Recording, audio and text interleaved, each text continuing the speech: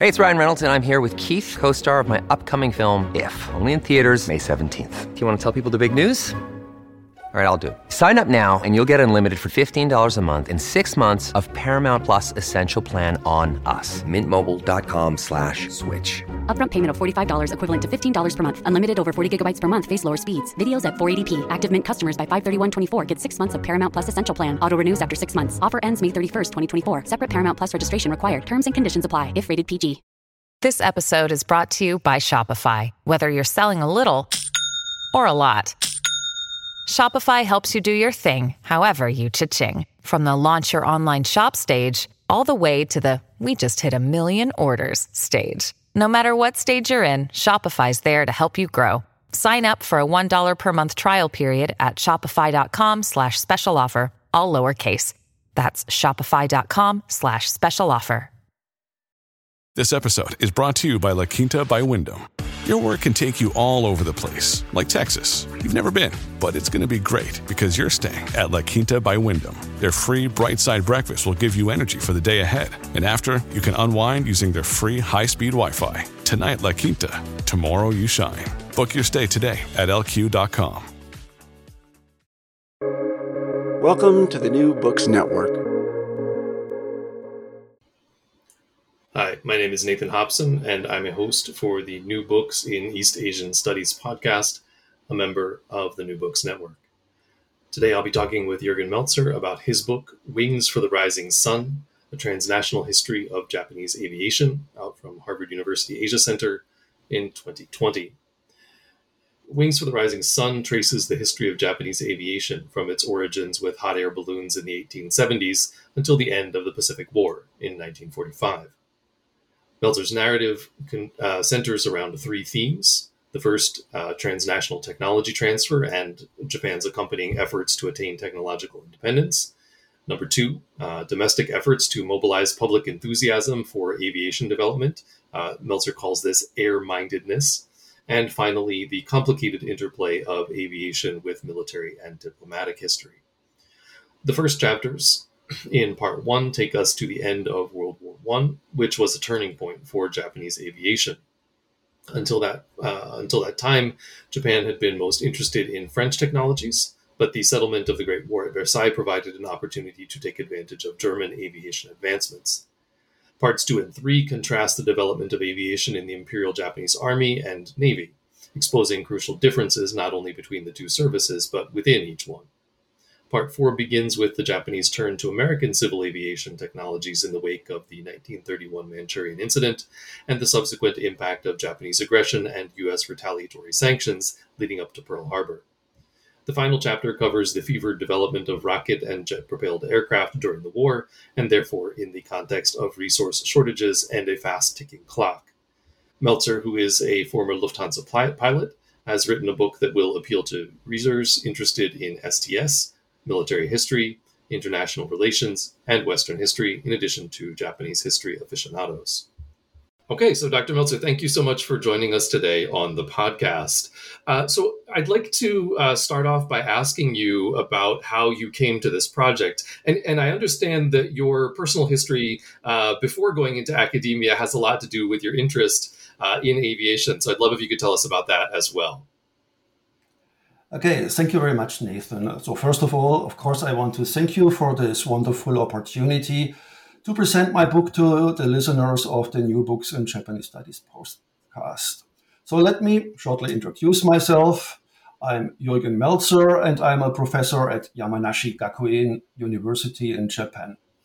As you already might have guessed from my accent, I come from Germany. My research and my new book are somehow closely connected to my biography. So please allow me to talk a little bit about my previous career. Since I was a teenager, I loved flying.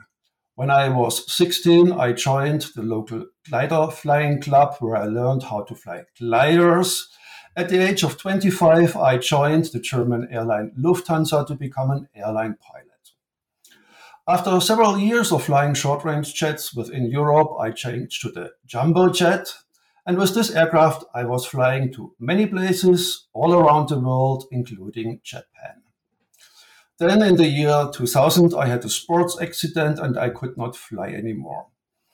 I decided to go back to university and began studying Japanese language and Japanese history, first in London and then in the United States at Harvard and Princeton. Well, that's how I became a historian of modern Japan. At Yamanashi Gakuin University, I'm now teaching courses on Japanese history, on the history of technology in Japan, and on the history of Japan's international relations.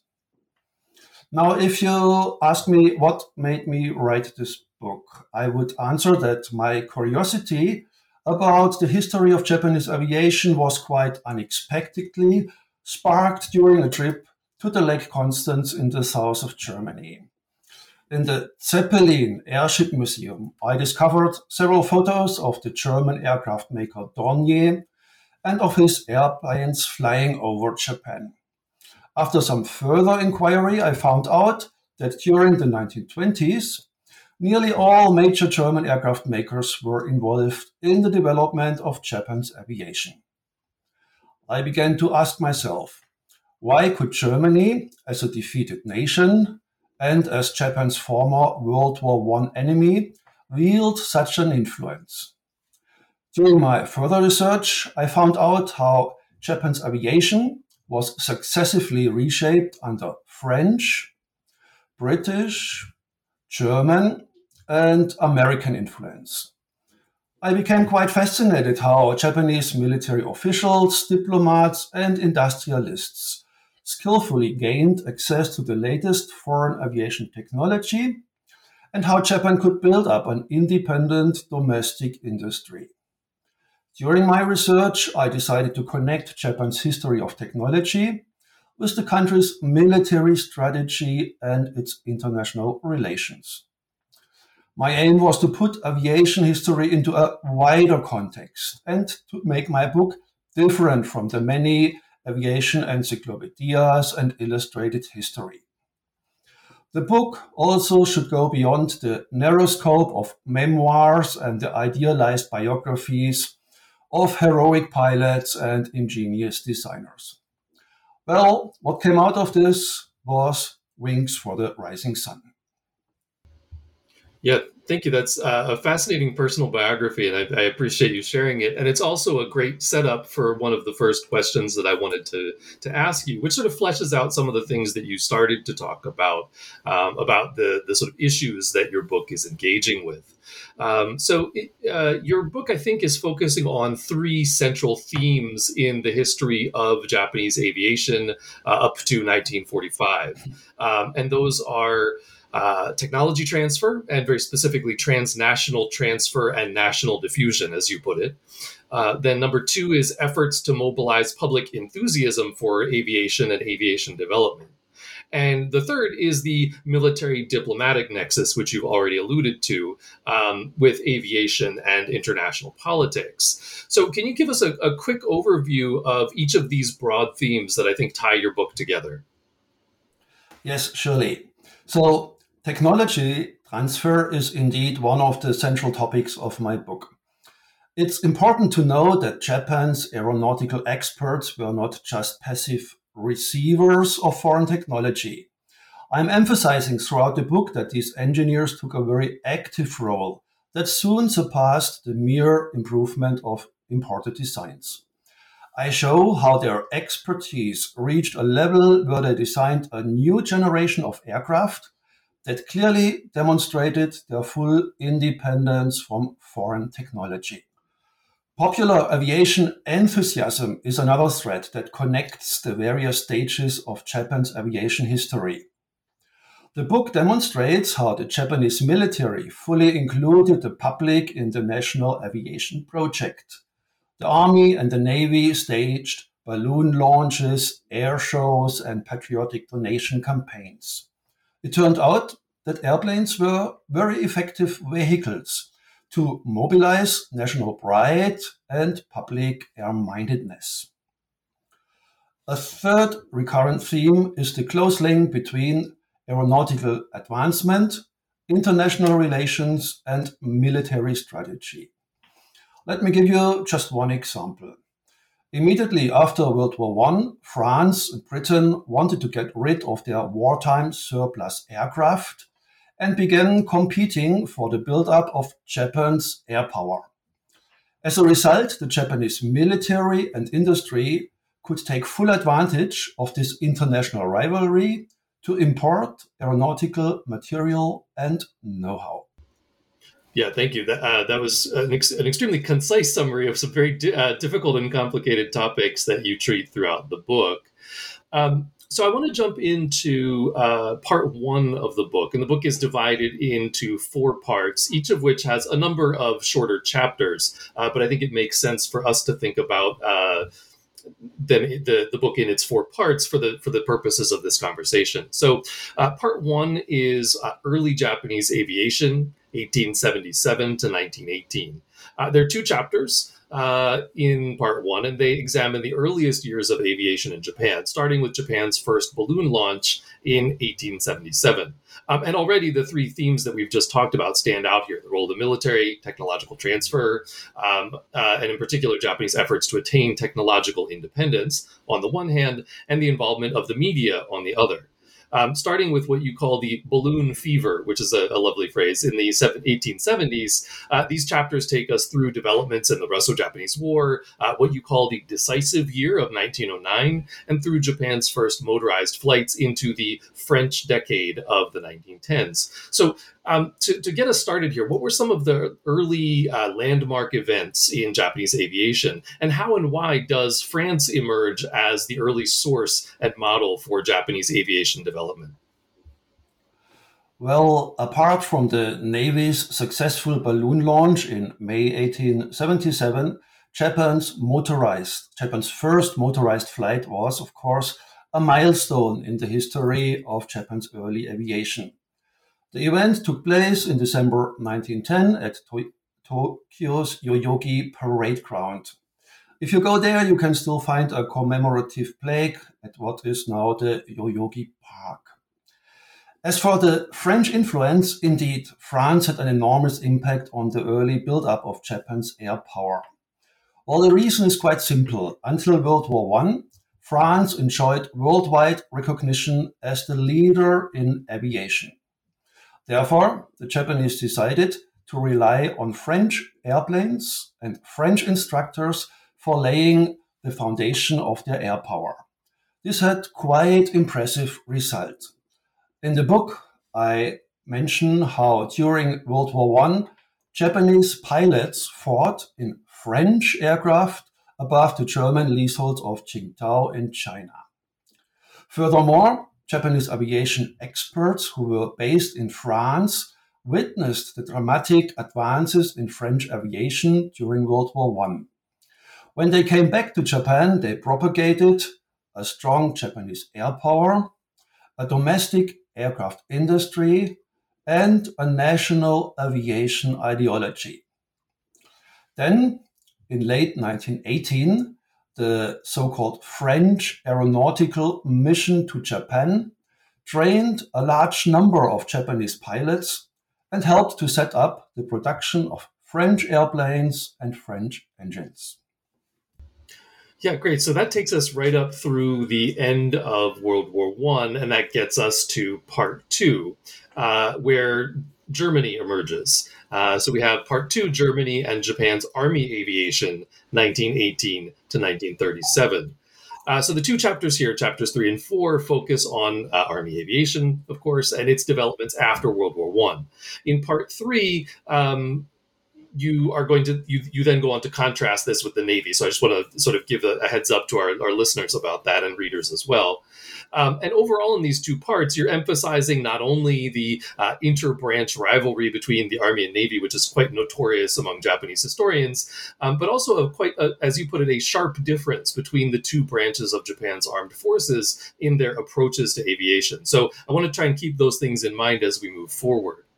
But first, we have to think about, of course, the end of World War I. And I guess this was part of the answer to the question that brought you to the book project originally, because the Treaty of Versailles turns out to be a sort of pivotal moment in the history of Japanese aviation. And so why is that? What changed? How does Japanese military aviation advance in the 20s? And what were some of its challenges? In particular, in Chapter 4, you examine some of the ways that Japan attempts to break free of foreign dependence and develop capacity for independent design. And on a personal note, I found it especially interesting, this idea that you put out of doctrinal slumber to explain the stagnation of Army air strategy, even after it was successfully deployed in Manchuria starting in the early 1930s. Yes, the 1919 Versailles Treaty is indeed very important because it unintentionally promoted the high standard of German aviation to the Japanese. Let me shortly explain. A Berlin-based Allied inspection team had almost unrestricted access to the German aviation industry. The Japanese team members were quite impressed by what they saw in these factories. So they started to send detailed reports back to Japan.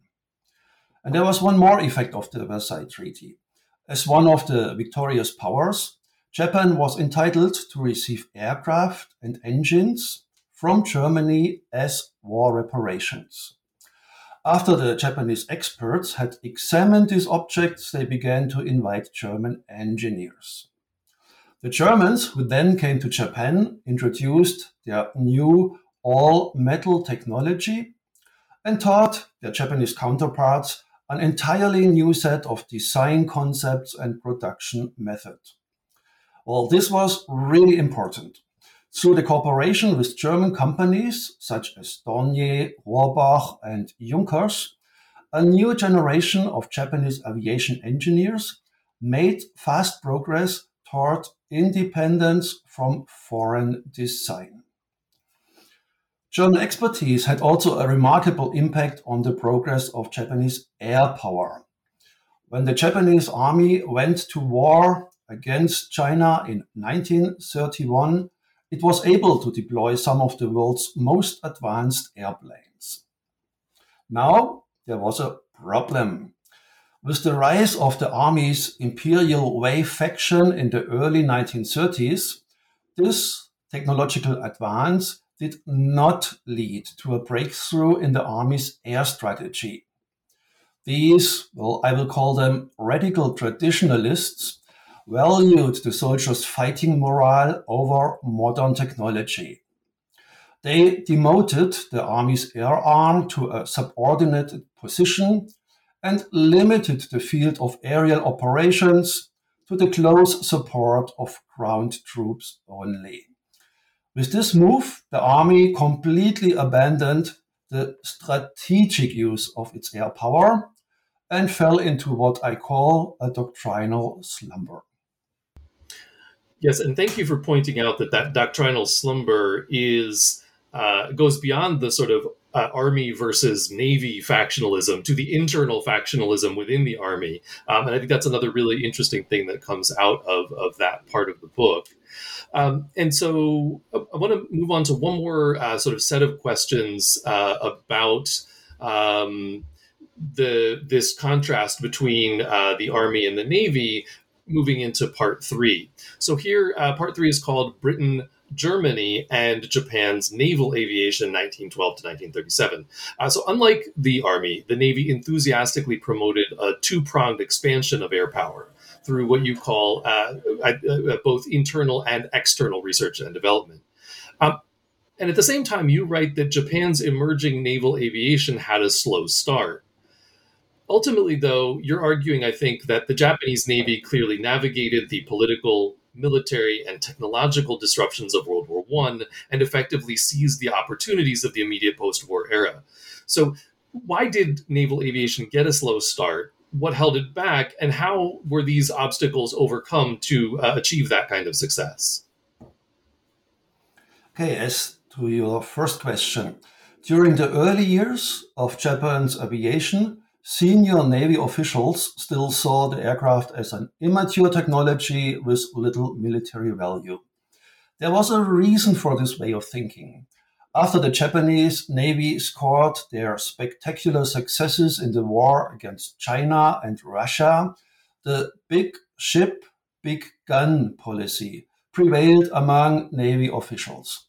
In other words, these officers believed that large ships and superior firepower would be decisive for victory at sea. Then things changed in the early 1920s. In 1921, the Navy's air power proponents invited a British aviation mission. The mission members brought with them more than 100 aircraft and trained Japanese Navy pilots in aerial combat, reconnaissance, and air attacks. In 1923, a Japanese fighter aircraft that was designed by British engineers landed on Japan's first aircraft carrier that itself was modeled on the British carrier Furious. I'm arguing that this carrier deck landing became the peak of technology transfer from Britain. The new carrier technology also strengthened the Navy's air power advocates and seriously challenged the big ship, big gun policy of the traditionalists. Yes, and of course, we're recording in the immediate aftermath of the Suez Canal debacle. So I guess we're rethinking the big ship policy once again, or at least we should be. Anyway, so you brought us to this the British aviation mission to Japan, and I think that's the next thing that I wanted to sort of ask about here. In the 1920s, the advent of aircraft carriers, as you said, transformed naval aviation. And after that, though, the Anglo-Japanese relationship is quite complicated after World War I. Nevertheless, Japan is able to draw on the experience of the British to develop and integrate this new technology.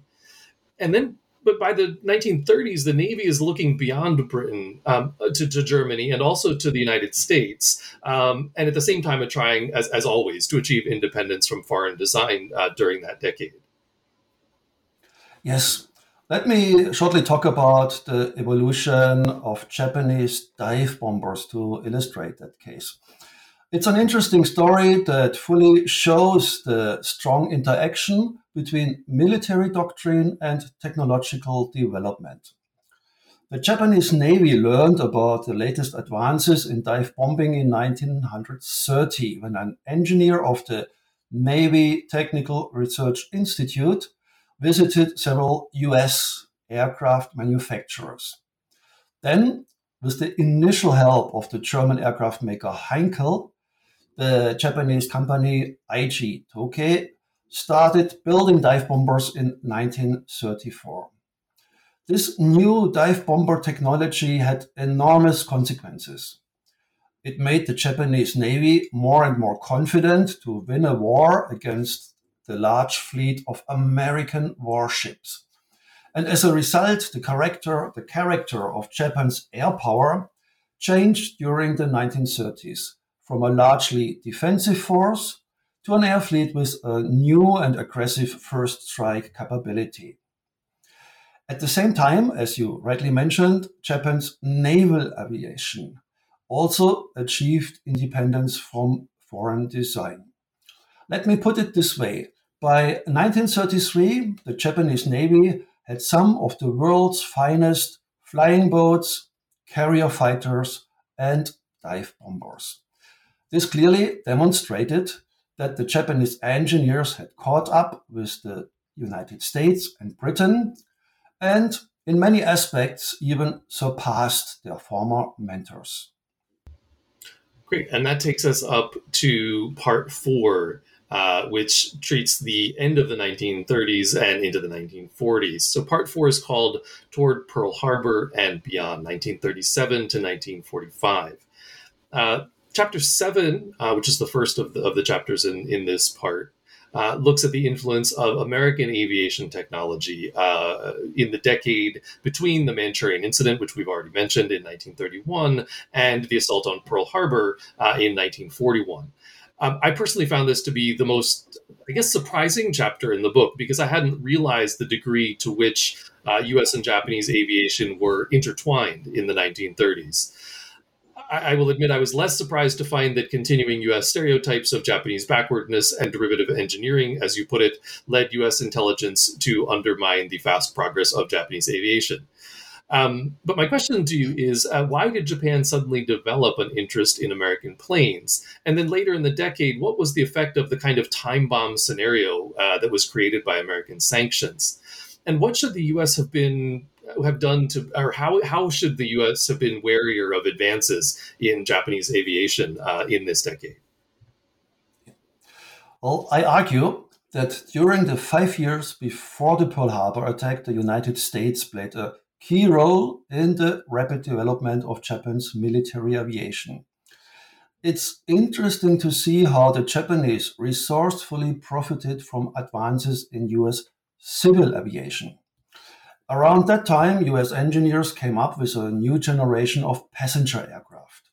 These airplanes had much less air resistance, which allowed for a major speed increase, and efficient engines and propellers combined high power with low fuel consumption.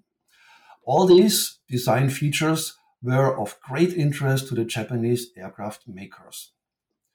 The chapter also shows how the large-scale import of US material and above all of machine tools promoted technological advance in the design and, once more, even more important, in the mass production of Japanese aircraft. Now, there was a fundamental dilemma. The further growth of Japan's air power increasingly depended on the country's access to US production technology. At the same time, Japan's aggressive use of air power over China led to escalating US sanctions that threatened to stop this vital supply. Japan depended so heavily on US production machinery that America's impending machine tool embargo created this, I call it, the running clock scenario. During the short period between 1937 and 1941, Japan went on a massive shopping spree for aeronautical material and production technology, and engaged in widespread industrial espionage and intelligence gathering. These efforts, quite astonishingly, met with little resistance and came to an end only with the effective US embargo in summer 1941. As for your question, why should the US have been warier of advances in Japanese aviation? Until the Pearl Harbor attack, there was little awareness in the US that the Japanese already mass-produced aircraft that combined outstanding performance with an enormous flight range. Only 1 year after the Pearl Harbor attack, the US intelligence service finally warned US pilots that the Japanese Zero fighters had, quote, superior maneuverability to all our present service type aircraft, unquote. And the service issued a warning, never attempt to dogfight the Zero. Yes, I remember that as one of the most striking passages in the book. So thank you for bringing it up here. I did want to just sort of to be fair, the intelligence failures were not entirely one-sided, and though I know it's not central to the book, I was really struck by this quote that you have, and I just want to read it out here. Japanese intelligence reports had little influence on the military's long-term strategic planning. And at some level, I guess I always knew this, and I've even argued something similar in some of my own research, but I still found myself just sort of agog when I read this. Yes, this is indeed a very curious story. The Japanese scholar Ken Kotani has argued that the Japanese military made good use of intelligence for tactical operations, like Pearl Harbor or the Malaya campaign. But Japanese intelligence reports had very little impact on the General Staff's long-term strategic planning. To give you an example, these officers just ignored warnings about the effects of an impending embargo and paid no attention to an August 1941 report about US strategic material that would outnumber Japan tenfold. Once the war began, Japanese strategists also vastly overestimated Japanese fighting capability, which made them confident to achieve air supremacy even at an overwhelming ratio of 1 to 10 to US air power. Yeah, that's very interesting. And the difference between strategic and tactical thinking, I think, was the part of that puzzle that I didn't have. And that was very helpful. Thank you. So the final chapter of part 4 and of the book is about the desperate developments in Japanese military aviation after Pearl Harbor during the Pacific War. So, of course, we're dealing with resource and time pressures, which are shaping the course of research and development during these years. And as you put it, this chapter once more challenges the view of Japanese engineers as unimaginative imitators. And you sort of tell that story through the stories of the Shusui, Kikka, and Oka, these 3 different Japanese planes that were developed. And you conclude, and I want to quote you again here, that Japan's ambitious jet and rocket projects led to remarkable technological advances. At the same time, they exposed with striking clarity all the fundamental shortcomings of the country's wartime aviation. So what do you mean by that? Unpack that for us. Well, from an engineering point of view, the development of Japan's first rocket and jet aircraft, called Shusui and Kikka, was a remarkable achievement. Within less than a year, the Japanese specialists had designed and built exotic airframes and mastered 2 revolutionary new propulsion technologies. The chapter lays out how the Japanese engineers overcame countless technological challenges for which the very limited German material simply provided no answers. Yet, these advanced projects also manifest the problems that ultimately led to the collapse of Japan's aviation. There were, for instance, the production managers who had to comply with absurd production plans while they were coping with material shortages, bombing damage, and plant dispersals. The military leaders, for their part, ignored the country's crumbling industrial base and put their faith in the latest technology, which made them believe they still could win a final decisive battle. Last not least, Japan's engineers dutifully put their skills to work. At the same time, as in the case of the rocket-driven suicide bomber Oka, they did not object to the operationally flawed concepts and unreasonable demands of their military clients. Thank you. Yeah. So we didn't, unfortunately, and this is entirely my fault, but we didn't really talk quite as much about the media and public support side. That's a big part of the project that you're doing here. But it really sort of flows as a current throughout. If you'd like to say a word or two about that here at the end, that would be great too. But I also want to ask you what it is that you're working on now that you're done with this book project. Okay, thank you for your question. Let me put this question into a single answer because somehow they are connected. So the working title of my new book is Pilots for the Rising Sun. So I want to take a look at the history of pilot training in Japan. And by doing so, I want to explore Japan's youth aviation education by looking into how the government and military instilled air-mindedness into the young Japanese. And this, coming back to the first part of the question, is a major aspect of fostering air-mindedness among Japanese people, get the youth enthusiastic for joining and participating in the aviation project. Now, in the new book project, I also want to cover the development of military and civil flight training, And finally, in one aspect, I want to devote special attention to the training of young kamikaze pilots, a topic that again is connected with fostering air-mindedness. But it's also a topic that, in my view, has received a rather biased treatment so far. So, in my view, there is still a lot to do, and it will be a fruitful topic for further research. Well, great. That sounds fascinating, and I hope that when your book comes out, you'll consider coming back on the podcast. I also want to make sure to thank you for being in the same time zone as me. That makes my life so much easier. So you're welcome anytime. But yes, thank you so much for spending some time with us to talk about your book, and I hope you will consider coming back when your new book is out.